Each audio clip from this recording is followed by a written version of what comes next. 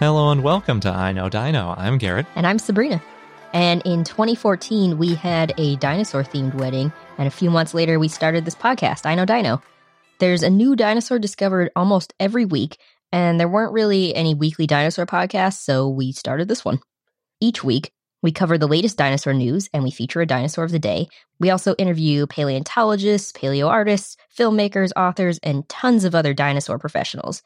And we promise that if you listen to our show, you'll always be up to date on dinosaur science. Hopefully you like it. And I should say, if you cringe at the audio in the first few episodes, we didn't know what we were doing, but we know what we're doing now. So if you jump ahead to the latest episode, I promise things sound much better. You can also listen to our best of episodes. We've done one for each year that we've done the podcast. Yep, that way you can catch up and you won't miss anything if the audio quality bothers you too much. As you notice from the title, this is our episode 0, which is our intro to dinosaurs. We're going to cover some things you should know about Jurassic Park and where you can learn more. Also some basics about dinosaurs. So they started out as bipedal carnivores. Bipedal mean walk on two legs. And they evolved in the Triassic about 240 million years ago. But things didn't really get going until after a mass extinction event that started the whole Jurassic period. Yeah, by that point, there were 3 main groups of dinosaurs. You have sauropodomorphs, ornithischians, and theropods. And when people typically think of sauropodomorphs, they think of the long-necked giant dinosaurs like Diplodocus or Diplodocus, Brontosaurus, and then huge titanosaurs like Patagotitan. But they also include some earlier dinosaurs like Plateosaurus. Yeah, especially in the early Jurassic, Plateosaurus was pretty common. The next major group is ornithischians, which is pretty much all the other herbivorous dinosaurs. Most of the exciting ones weren't around until the mid-Jurassic or Cretaceous, so much later in the evolution of dinosaurs. That includes the ceratopsians like Triceratops, hadrosauroids like Maiasaura and Parasaurolophus, ankylosaurs, stegosaurs, and pachycephalosaurs. So you can tell there's a lot of diversity in the ornithischians. There was a lot of diversity in theropods, too, which are the mostly carnivorous types of dinosaurs. So the famous ones are T-Rex, and then you've got Allosaurus, Dilophosaurus, and Velociraptor. Most theropods were carnivorous, but some were omnivores, so they ate pretty much everything. And that includes dinosaurs like oviraptors. And those dinosaurs have a bad reputation because they were thought to be eating other dinosaur eggs, but turns out it was probably just protecting its own nest. Yeah. There's some really great herbivorous theropods as well, like therizinosaurs, which had these huge claws, and then ornithomimosaurs. So think Gallimimus, the dinosaur that you see flocking in Jurassic Park. There are also a lot of animals that are often referred to as dinosaurs, but definitely aren't. So, for example, there's Dimetrodon, that sail-backed, crawling, reptile-looking animal, but it's actually a closer relative to us than it is to dinosaurs. Pterosaurs and crocodilians are also not dinosaurs, but when you combine them with dinosaurs, they're part of a larger group called archosaurs.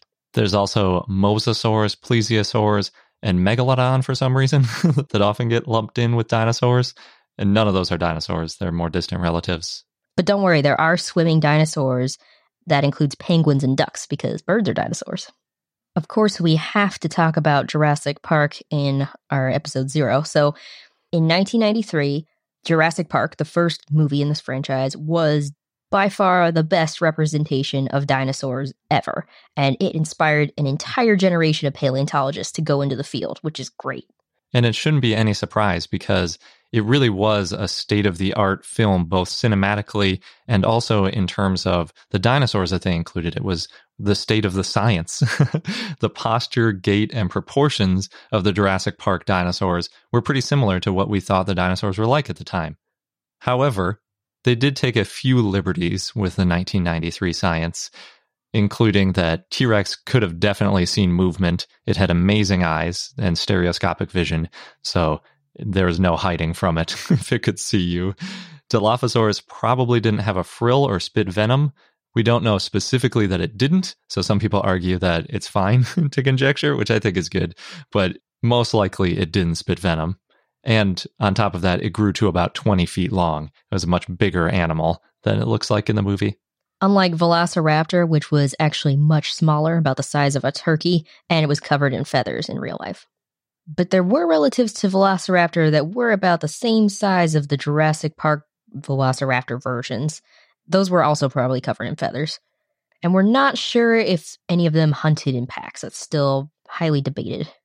One other aside that I need to mention is that a Triceratops definitely couldn't poop a pile as big as the one in the movie. And if you want to hear more about that, go to our episode 258 about coprolite, where we interview basically the world expert on dinosaur poop. and she'll explain exactly why it couldn't.